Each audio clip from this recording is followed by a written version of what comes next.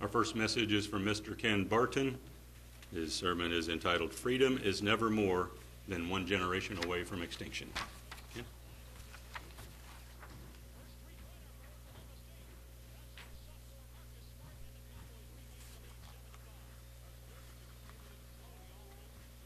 And this is not going to cover the the religious so much, but it works on all of them.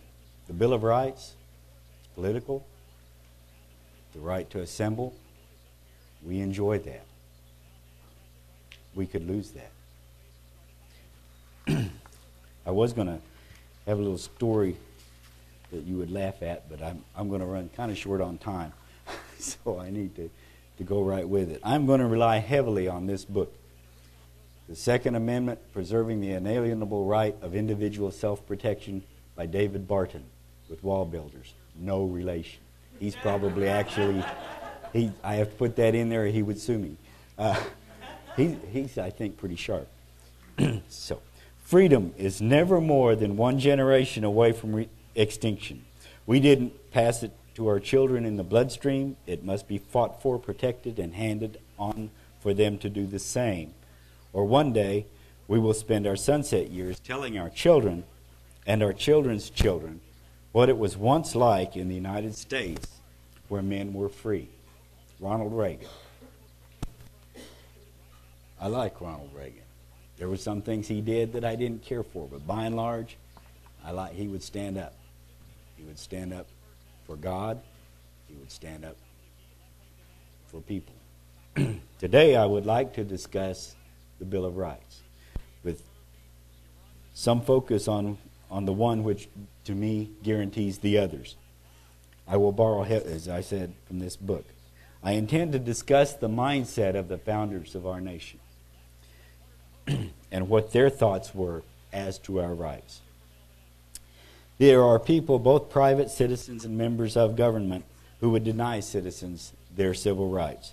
That is why our founders put our Bill of Rights in place, to ensure that that wouldn't happen. What did they think was meant by our rights? And how do we find out? First off, we need to understand what their words meant to them and in that context. Noah Webster, one of the founders, wrote concerning the interpretation of the scriptures of the Bible. In the lapse of 2 or 3 centuries, changes have taken place which obscure the sense of the original languages. The effects of these changes is that some words are now used in a sense different from that which they had, and thus present a wrong signification or false ideas. Whenever words are understood in a sense different from that which they had when they were introduced, mistakes may be very injurious.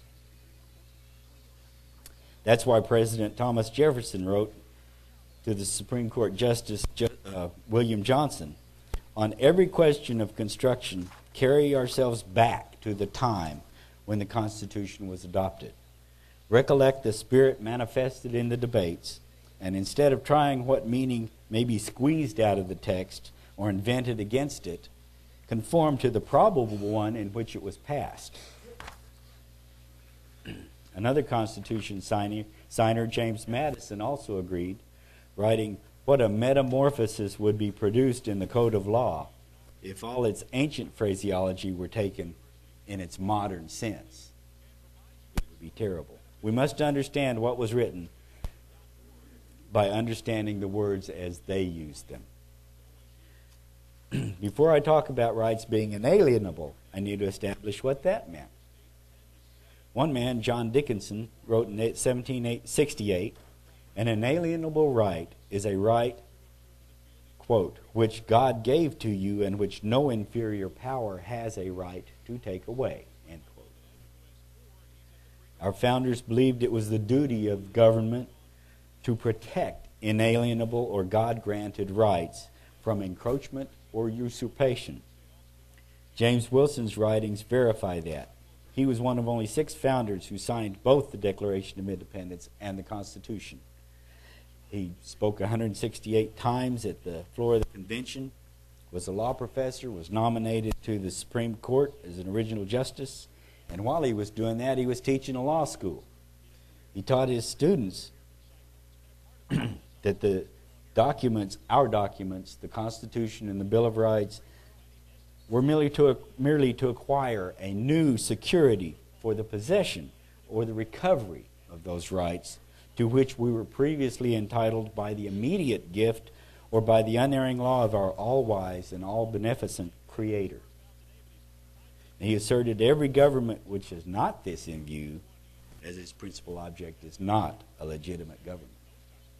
I will cite one more view, and then I'll move on that. Thomas Jefferson wrote in a letter June 7, 1816, stating that government is to declare and enforce only our natural rights and duties and to take none of them from us.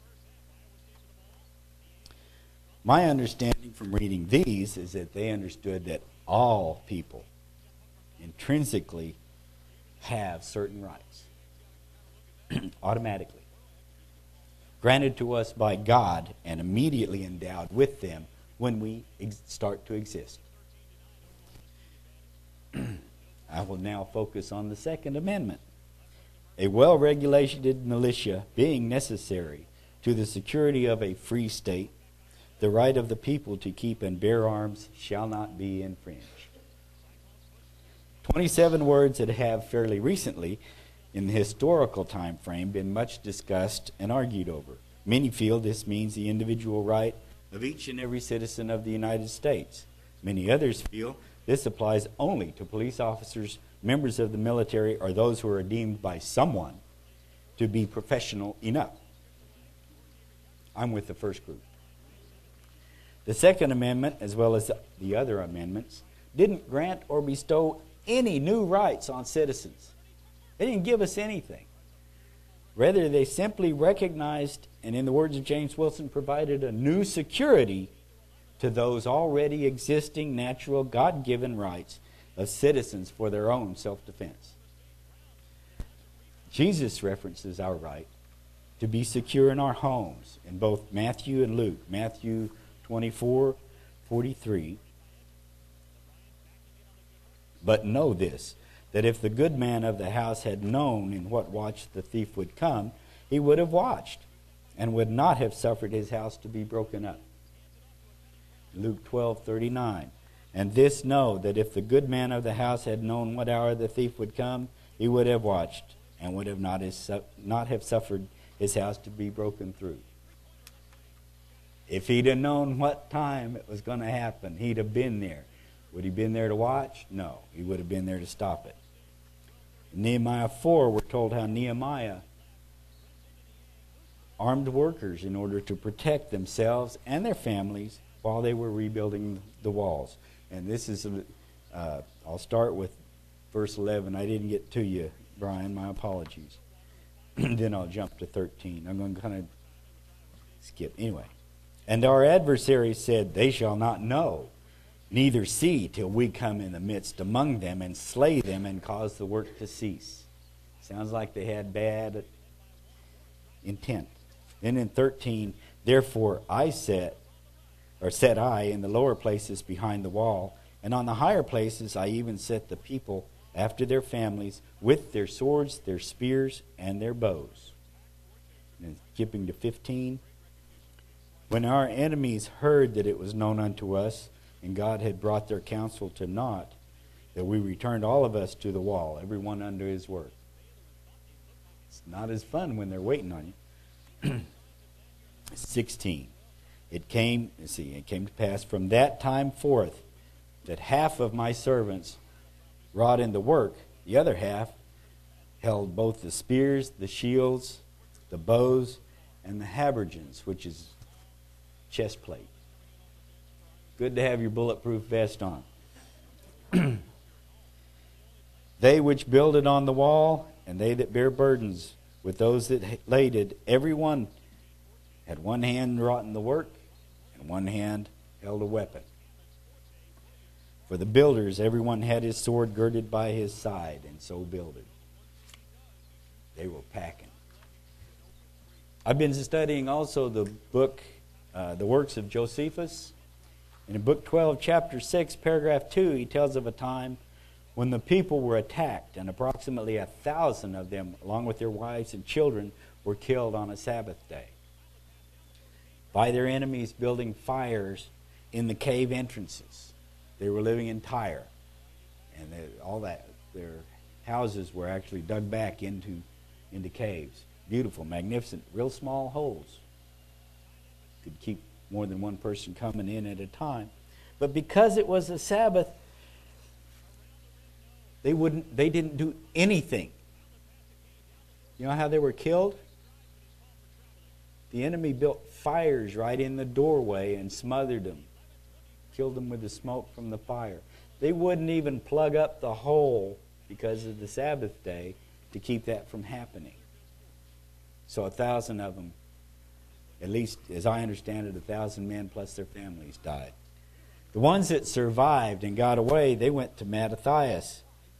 He taught them to fight even on the Sabbath day, because he said if they would not fight on the Sabbath day, they would become their own enemies, because their adversaries will surely kill them on the Sabbath day.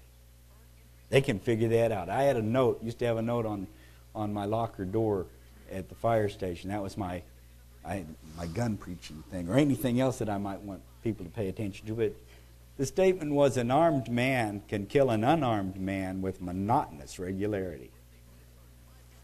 If you're not going to fight, you don't have much of a chance. And if they can figure out the day that you're not going to fight, okay. Josephus notes that since that day and that Mattathias gave that speech to the day that he wrote this chapter, and I'm pretty sure it's today, goes all the way up to today, they can fight on the Sabbath days. Alexander Hamilton affirmed this in Farmer Refuted, or a more impartial and comprehensive view of the dispute between Great Britain and the colonies. The Supreme Being gave existence to man, together with the means of preserving and beautifying that existence. He invested man with an inviolable right to personal liberty and personal safety. David Barton stated, since the right to self-defense was an inalienable personal right, the Second Amendment simply assured each citizen that he would have the tools necessary to defend his life, family, or property from aggression, whether from an individual or from a government. That the Second Amendment simply secured in writing a right which God had already conferred on his creation was confirmed in the legal commentaries that undergirded American law. He also cites Blackstone's commentaries on the laws. It was, in his opinion, one that had Thomas Jefferson observed that people had so much respect for that book, Blackstone's Commentaries, that America's lawyers used Blackstone's with the same dedication and reverence that the Muslims use the Quran. They thought a lot of that book. And here's what Blackstone's declared concerning the right of citizens to use and own arms. The right of citizens is that of having arms for their defense. And this is the natural right of resistance and self-preservation when sanctions of society and laws are found insufficient to restrain the violence of oppression. And he said, as citizens, we're entitled first to the regular administration and free course of justice in the courts of law. Okay? If that doesn't work, next to the right of petitioning the government for redress of grievances. We can get that law changed if we don't think it's right. And lastly, to the right of having and using arms for self-preservation and defense. Not only did the 2A secure what Blackstone called the right of having and using arms, Mr. Barton said, for the natural right of resistance and self-preservation, but our founding fathers further believed it. My mouth's getting messed up. I washed my teeth this morning, can't do a thing with them. But our founders further believed it was a duty for every citizen to be willing to exercise that right when necessary.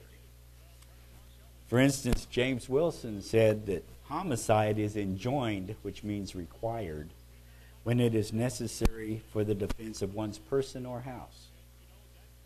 it is the great law of self-preservation, which, as we have seen, cannot be repealed or superseded or suspended by any human institution. This law, he continued, is expressly recognized in the Constitution of Pennsylvania. The right of the citizens to bear arms in the defense of themselves shall not be questioned. Every man's house is deemed by the law to be his castle. And the law, while it invests him with the power, this is, I found interesting, places on him the duty of the commanding officer of his house.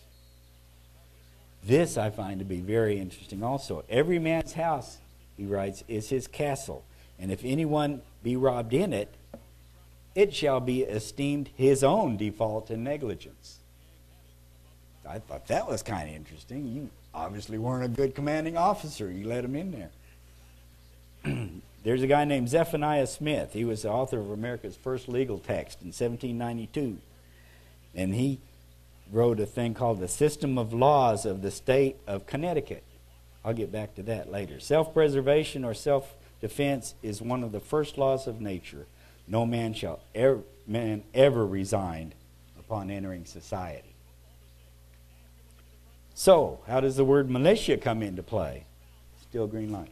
Okay. In 1982, so we're catching up to the modern days here, a Senate Judiciary Subcommittee report, The Right to Keep and Bear Arms, noted that the proposal for the wording of the Second Amendment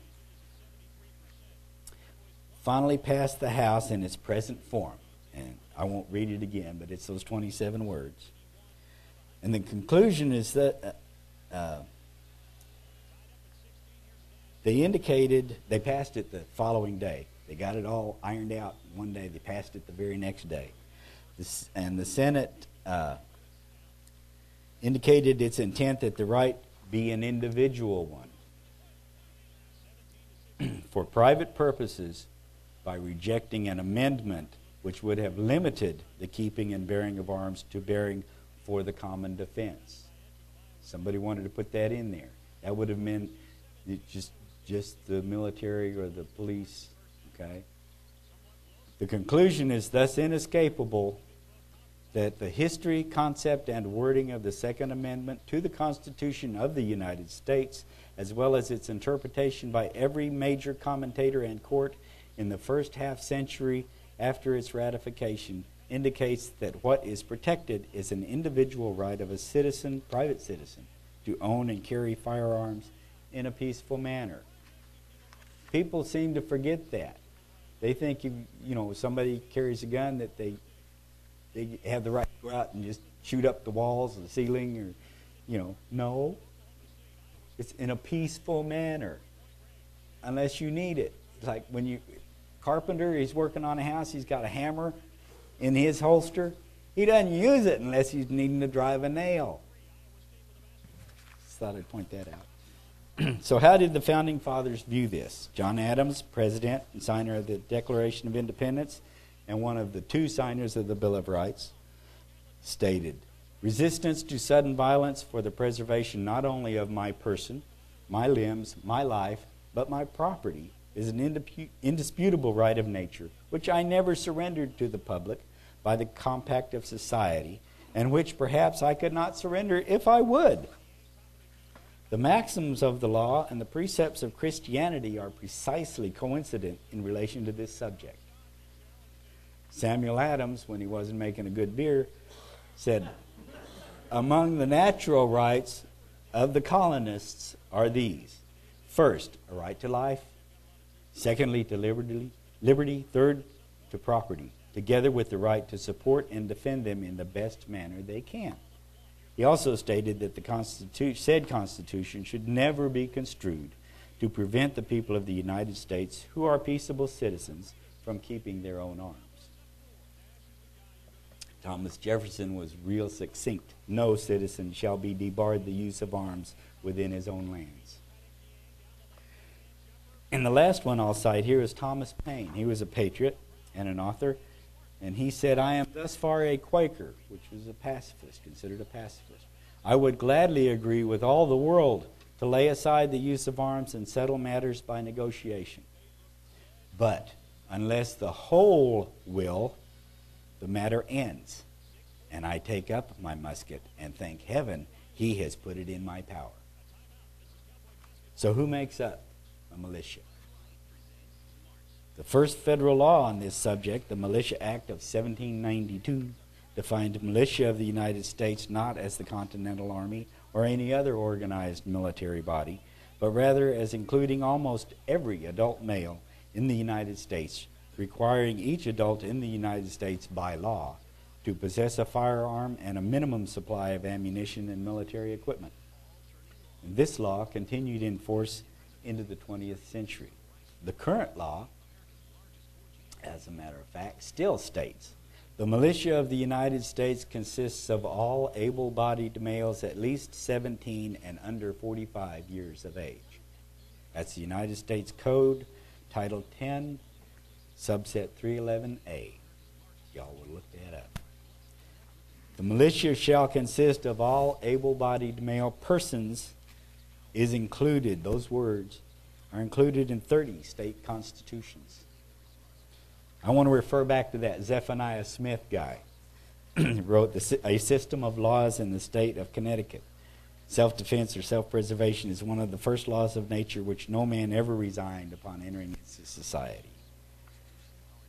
Connecticut has forgotten that. In December of 2013, Connecticut passed legislation requiring citizens to register semi-automatic weapons and high-capacity magazines. Many have refused to do so, feeling that it is against the Constitution. This has the possible effect of making many of their citizens felons because they're not registering them, because they're not giving them away or getting rid of them. Could you show that letter, Brian? That's the letter they got. If they didn't get it to them on time, they came in late, I'm guessing if they didn't even do it, you know. So it says you can render it permanently inoperable, sell it to a licensed gun dealer, get it out of the state, or destroy it. Give it to us and we'll destroy it. And that does with both, they say assault weapons, which I could go in a long thing on that. That was a word made up by somebody to sound scary. It's a semi-automatic rifle. And high-capacity magazines. They could do that. So,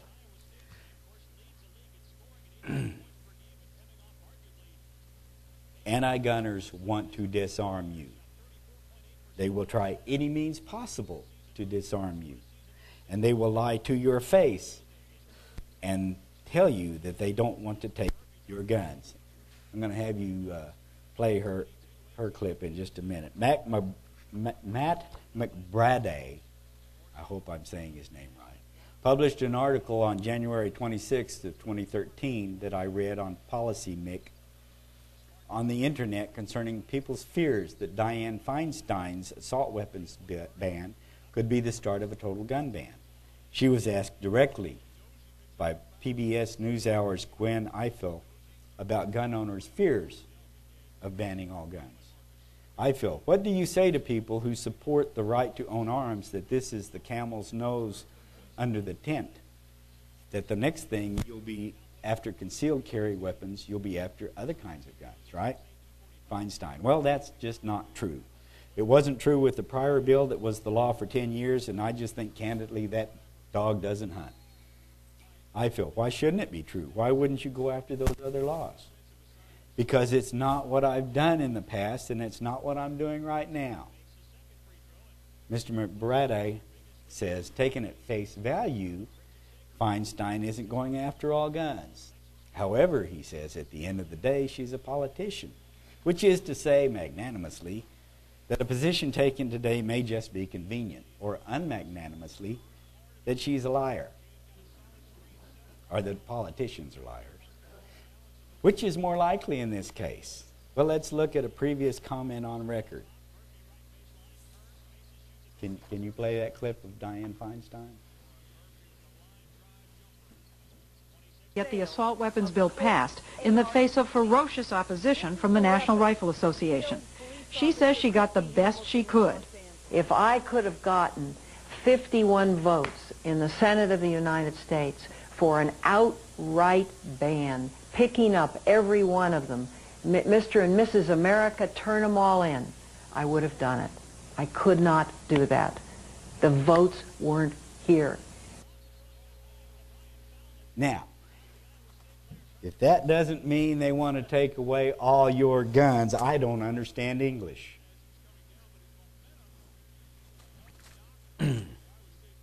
Got to pay attention to details. Got to find out what they're really saying. I want you to try a little experiment with me, everybody, okay? Matt doesn't necessarily have to. He's busy.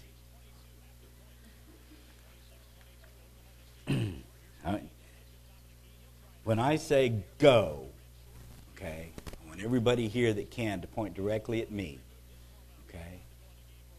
Go! All right. Worked great, didn't it? Nobody, I saw all of you guys doing that, and nobody went, y'all pointed at me, okay? Did you notice nobody had trouble figuring out where I was? Now consider what would happen if I were an evil person intent on killing as many people, innocent people, as I could, and instead of just having your finger to stop me, you had a weapon. Okay? That's why I like the idea. That's why I like the idea of people being able to protect themselves wherever they may be. When the bad person starts something, other people, if they have weapons, are going to shoot at him. So you may have a whole bunch of bullets headed in his direction, where he can only shoot one at a time towards wherever he's pointing. The odds are real good he ain't going to make it very long. As a matter of fact, every shooting that's been stopped. Anybody remember the Clackamas, Oregon shooting a couple of years ago as a Christmas in a mall? And the guy shot 3 people. I thought, okay, this is using an AR-15 type of weapon. And I thought, this guy's got to be the worst shot in the world. Christmas at a mall, and he shot 3 people. You know why? There was another guy there that had his concealed carry. And when he heard the shooting, he told his wife and her, or his girlfriend and her daughter to get down. And then he pulled his weapon and was aiming at that guy.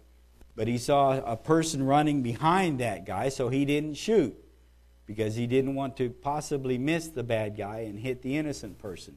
Bad guy saw him, left, went into another store and killed himself. Almost all these shootings in gun-free zones, whenever the authorities or somebody that's armed shows up, the coward kills himself. The recent school shooting, there was a safety officer there, had his weapon, had it stopped in 80 seconds. The police that were being called were quite a bit longer than that, several minutes. But it was over. It was already done. So, I'm not telling you that. I want to be very clear. Well, one thing I want you to know. There are approximately 1.5 to 2.5 million defensive uses of firearms every year. A lot of it's not covered because all they do is show the guy that they've got a gun. Some of them just holler, "Get the gun," and the guy leaves. Okay? You're not going to call the police. You're not going to report it. Some of them that very rarely does the defender have to fire the weapon. When they do fire the weapon, not very often do they hit the guy. We had a lady that lived not too far from our house, around 129th and 71st, that shot at a guy that was trying to come in her front door and missed him. You know, she said, "I'm going to go back and do some more target practice." But she missed. Okay? That made the local news. It won't make it any farther than that. Okay? And I heard a news person say, if it doesn't bleed, it doesn't lead. So, it's not important to them. So you're not going to get but 1.5 to 2.5 million successful defense uses. Let me be very clear. I am not telling you, every one of you have to go out and buy a gun or guns and carry everywhere you go. I am saying that if you feel that you need to do so, or that you should do so, it is your right to do so. Along with that right, however, comes the responsibility to learn how to use them and to be responsible in that use. Also, what I want to ask you, if you agree with the Founding Fathers that the Second Amendment is written to ensure that right, then let your state representatives, United States representatives, anybody you can catch their ear, know it. Don't take away my rights. You take away that right, what's going to stop you from taking away my right to go to church? That finger. The bad guy shows up, and if all you got's the finger, you quit that. It may not work so well. Okay? What difference at that point could it make?